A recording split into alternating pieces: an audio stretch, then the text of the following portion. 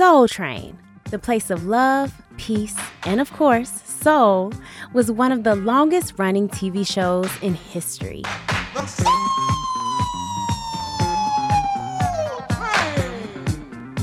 It was broadcast nationally for decades, from the 70s through the early 2000s, and everyone knows the ever-so-cool Don Cornelius, the show's creator and longtime host. Hey, Don, welcome aboard. I can guarantee you'll enjoy the ride, especially if you like your soul ice cold, because none other than the Iceman himself is going to be looking you right dead in your eyes. But before that, it started here, in Chicago. There were about 10 of us that were in high school together, and we all went together. You cut school, didn't you? We cut school in the afternoon to get downtown. That's Curious City listener Larry Arroyo and his mom, Debbie. Yeah, and I got grounded when I got home. Showed up on TV. What do you expect? Larry wrote to us to learn more about that earliest period of Soul Train that a lot of people don't know about, when it began here in Chicago. And at that time, his mom and her friends weren't the only ones cutting school. I mean, these kids were like dying to be on television, show their dancing skills, and be there on Soul Train with Don Cornelius. I remember the big apple hats and them dancing in the bell-bottom pants. You also had to go home. You had to change your clothes. You had to make sure your hair was looking right. You had to make sure your makeup was. So, yeah, it was a big deal. I'm Ariane Nettles. This week, August 17th, marks 53 years since Soul Train aired for the very first time here in Chicago. And we're going to tell the story of how our city gave birth to the hippest trip in America. That's coming up next.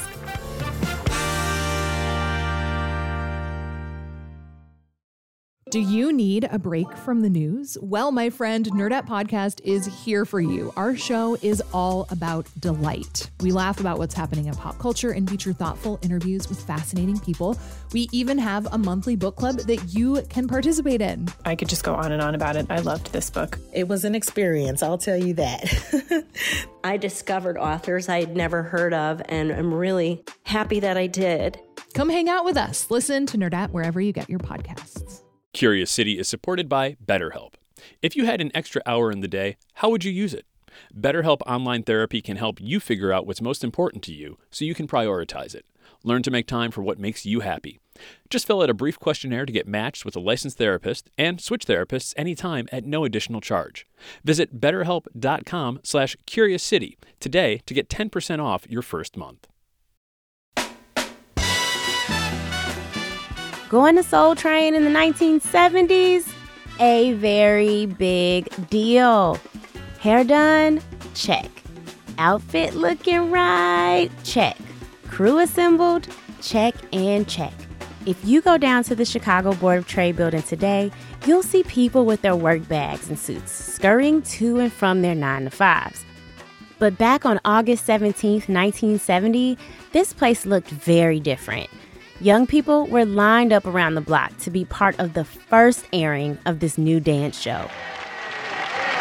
Hi there and welcome aboard. You're right on time for a beautiful trip on the Soul Train. And if the sight and sound of soul is your pleasure and what your treasure, you can bet your bottom we got 'em, baby. And after message from the Johnson Products Company, 3 of the most beautiful and talented sisters you've ever seen in your life are going to be looking you dead in your eyes where your beauty lies. That's the sound of the nationally syndicated show.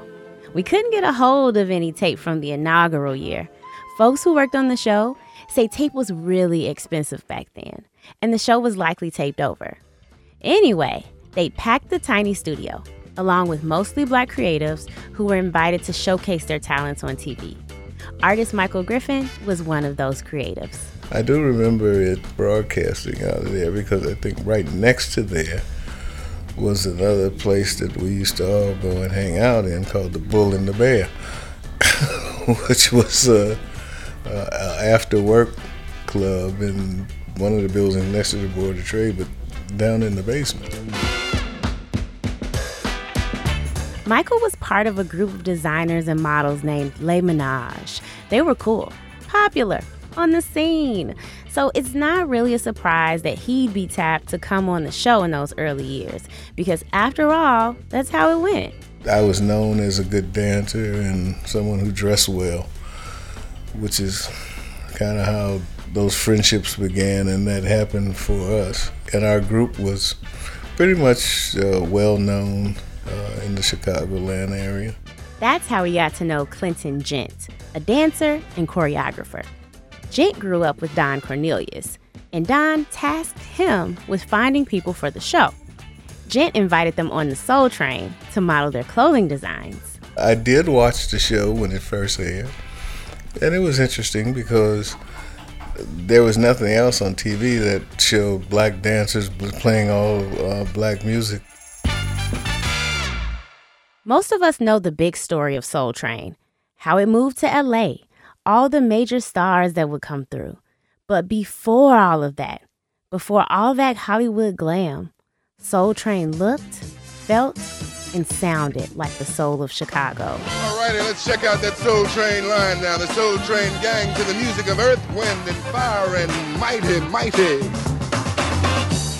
Erica Blount-Danois is the author of a book about Soul Train titled Love, Peace, and Soul. She says the show allowed the city's young people, like Michael Griffin, to become the show's stars. And that was part of the magic.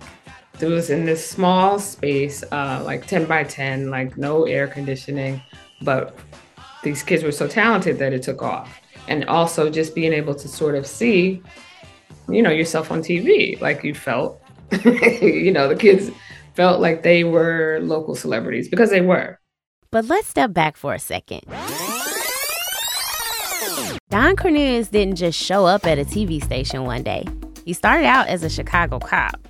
Legend has it, he was discovered by an executive at radio station WVON during a traffic stop. The exec was blown away by Don's voice and suggested he get into radio. From there, Don's career took off. Let's get into trouble, baby. Now, the idea of a dance show wasn't necessarily new. So, when Don Cornelius pitched his idea, people didn't take it seriously at first because there were other shows in Chicago. But Don was motivated. He wanted to show black youth in a way that the national media wasn't portraying them at the time. His idea was to reimagine what a dance show could be. Make it fresher, edgier, cooler, like him. And pairing the city's young people with that vision proved to be a winning formula. The other part was, Don Cornelius's vision as it related to having this kiddie show that was, I guess, a little bit more edgy than what was already happening. There were two other dance shows, Kitty A Go-Go and Red Hot and Blue. But this dance show that he created on WCIU Channel 26 was a little bit edgier. These were teenagers a little bit older, and they had dance moves that were, they were good. On top of this, Chicago itself was already a music city, especially for black musicians. Just think about some of the most popular music of the 50s and 60s leading up to Soul Train in 1970 and where it came from. So you're talking about like Chess Records, you're talking about, blues artists, Etta James, Muddy Waters, Dells, Chuck Berry, all of these people in this sort of place that is not New York, but is a music town. Earth, Wind, and Fire, Curtis Mayfield, in terms of business is also, Sam Cooke creating his own label.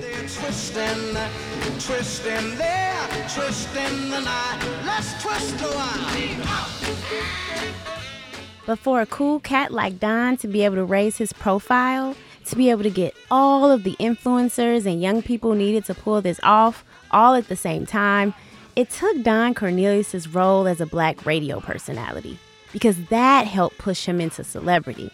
And as migration to Chicago from the South continued during this time, communities of black folks who loved their radio personalities continued to swell. Here's what you got to understand. Chicago was the Mecca. That's Melody Span Cooper, the chair and CEO of the company that owns WVON. The station was the first in Chicago to cater to black audiences. Sound of WVON. More music! WVON Cicero. I do believe we shall overcome. WVON. Her father, Purvis Span, was one of the city's most well-known names in radio, as well as the station's co-owner. So she grew up seeing Don Cornelius at work, and she saw the influence the station's Black radio personalities had. And they all had monikers. You had E. Rodney Jones, the Mad Lad, right, who was the program director. Now, from the home of the good guys, the E. Rodney Jones Show. Welcome back, Jim. Hope you enjoyed your vacation, brother. You had Bernadette C. Washington. She had the biggest women's club in Chicago, 3,000 women strong. But all of them had their own special identity, special brand, and what they brought, their own DNA, which made it so powerful. I'm 8 feet tall. I weigh 132.5 pounds, very slender, and not really good looking either. But I do play some boss jams. There's no two ways about that. Radio personality Richard Steele may be retired, but his connections in Chicago radio still run deep. He worked at WVON with Don Cornelius, and they became friends around the time Soul Train was starting off. He says Don was ambitious and took full advantage of how well-loved WVON personalities were in the communities. WVON was the killer radio station at that point, and Don was a news guy who filled in as a disc jockey from time to time. Because VON had such high visibility, it gave the personalities visibility, even the news people. So he had sets at high school, he had record hops at high schools, and he had a great deal of visibility. In addition to radio, Don Cornelius was already connected to WCIU, the TV station where Soul Train would air, because he had a news show there. He did a show called The Black's View of the News that he did daily. And that's how he really first connected with Channel 26. At the time, the station was small. They were experimenting with programming and were open to allowing new show ideas, like those that appealed to specific demographics of viewers. Don used $400 of his own money to produce the pilot. When he came up with this idea for Soul Train locally, it became a success. I mean, the first people he had on were the Impressions. She may not be the best looking woman I ever did see. Staple singers, and these kids loved to dance. He had built up a following of these kids because of the high school hops he used to do. So this program after school with these kids dancing on television in Chicago, that was major. I mean, these kids were like dying to be on television, show their dancing skills, and be there on Soul Train with Don Cornelius. And all the love that I have belongs to the woman with soul. Soul Train wasn't the only show in the country, though. Every major metro area had a dance show with local teens clamoring to be on. But there was something about Soul Train and Don Cornelius that made this particular show stand out. Watching the show, he seemed so cool because he actually was. He was cool. he was cool. If you knew him, you wouldn't say, "Oh, this is the erudite television personality who does." No, he's Don from the hood. I always admired him because he was cool. My thing was being cool. I had two people that I admired who were cool. Miles Davis was one because he was really cool. Yeah, he was. and Don Cornelius was the other one. As a host, Don Cornelius's connection with the audience was effortless, and it was authentic. With him, since he was from the inner city and from the community, he connected directly. He didn't have to stretch to do that. He knew who everybody was, what they were about, as you do when you grow up in the community and you're a person who's involved a lot. And it's that culture, that Chicago cool, that took Soul Train far past the walls of its 10 by 10 studio. In 1971, just a year after being a local show, Cornelius got a syndication deal and created a new version of the show in Los Angeles. There, it became a national phenomenon, but it still remained a big deal in Chicago. And even today, you can still see its influence on the city's culture. That's up next.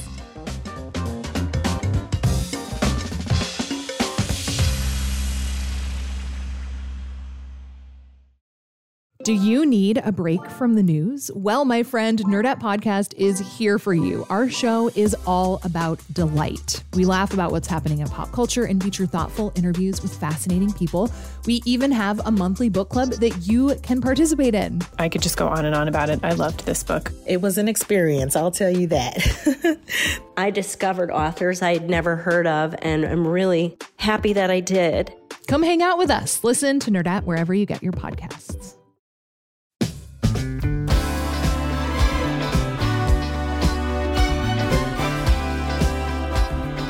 In 2011, Chicago celebrated the 40th anniversary of the national version of Soul Train. That was incredible. I mean, it was an anniversary of the 40th anniversary of the program, but it was also a celebration of Don Cornelius that had never happened in Chicago, celebrating him even after all of his successes. And this was, he was almost in tears, and he was not a guy to really, shed tears.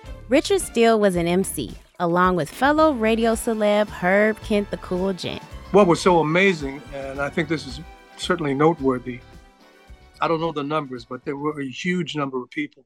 Larger percentage, obviously, Black, but they were white, Hispanics, Asians. There was some of everybody out there. It was amazing. And they did at some point before the actual ceremony started, they did a Soul Train line that lasted forever. And he was so moved, again, because he had never been celebrated in Chicago, even after all his successes. This was the first time. Even after Don Cornelius moved out to L.A., he continued to produce a local version of Soul Train in Chicago. Clinton Gent, who helped Don launch the original broadcast, hosted the Chicago show. It aired until 1979, and kids still lined the block for that one, too. Now that we've seen how it all began, let's talk about Soul Train's lasting legacy here in Chicago. My name is Dwayne Powell. I'm a DJ and music historian based in Chicago. Dwayne is known for his scholarly and practical work in the music industry and is a program partner for the Rebuild Foundation. He grew up watching Soul Train every week after his Saturday morning cartoons. Soul Train is, it's been around my entire life. You always was ready for the Soul Train line and whatever artist was going to be on. You look forward to it every week. Dwayne says it's no surprise that Don Cornelius saw the vibrancy of Chicago's soulful culture and molded it into something the world would love. And although the show ended in 2006, its legacy and that of its founder did not. Here in Chicago, Dwayne says there are new young creatives who are connecting with each other, taking control of their own futures, and creating resources to display Chicago talent to the world. And I think that a lot of millennials have taken up the mantle of a lot of Chicago goodness and have been really, really forging new paths globally. So I do see that era, how it shaped, where we are now, how we get back to that kind of coolness. He's really proud of creatives like Chance the Rapper, Vic Mensa, and No Name, who are doing the very same things that people like Don Cornelius did in his day. Because of this, he wants young Chicago to know about the city's full influence. There's so much of Chicago history that has not been really covered and talked about. It's weird in 2023 that we still are this really untapped market, and just how influential we were, all over the world with so many, things. I mean, this is the home of house music. This is the home of the modern blues. This is the home of gospel. Just like the magic we saw in that tiny studio in 1970, Chicago is still the epicenter of what's cool. Soul Train and Don Cornelius were the gold standard, and that is something huge to celebrate.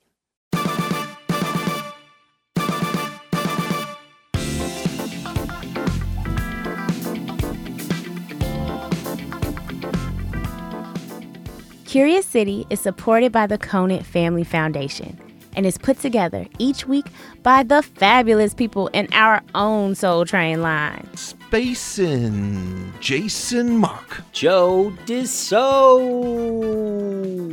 Adriana Cardona Magiga, Maggie Civet, and Susie An. Curious City is a production of WBEZ Chicago and is part of the NPR network. I'm Ariane Nettles. Thanks for listening.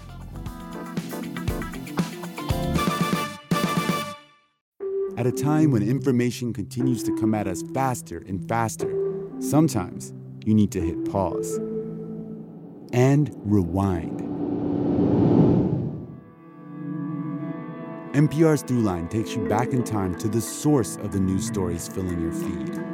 Find NPR's Throughline wherever you get your podcasts. Before we start the show, we here at Curious City want to let you in on a little-known fact about WBEZ. 89% of all our funding comes from community support, including contributions from curious listeners like you. If this program has changed how you see Chicago, please consider supporting this program at wbez.org/curious. Thank you.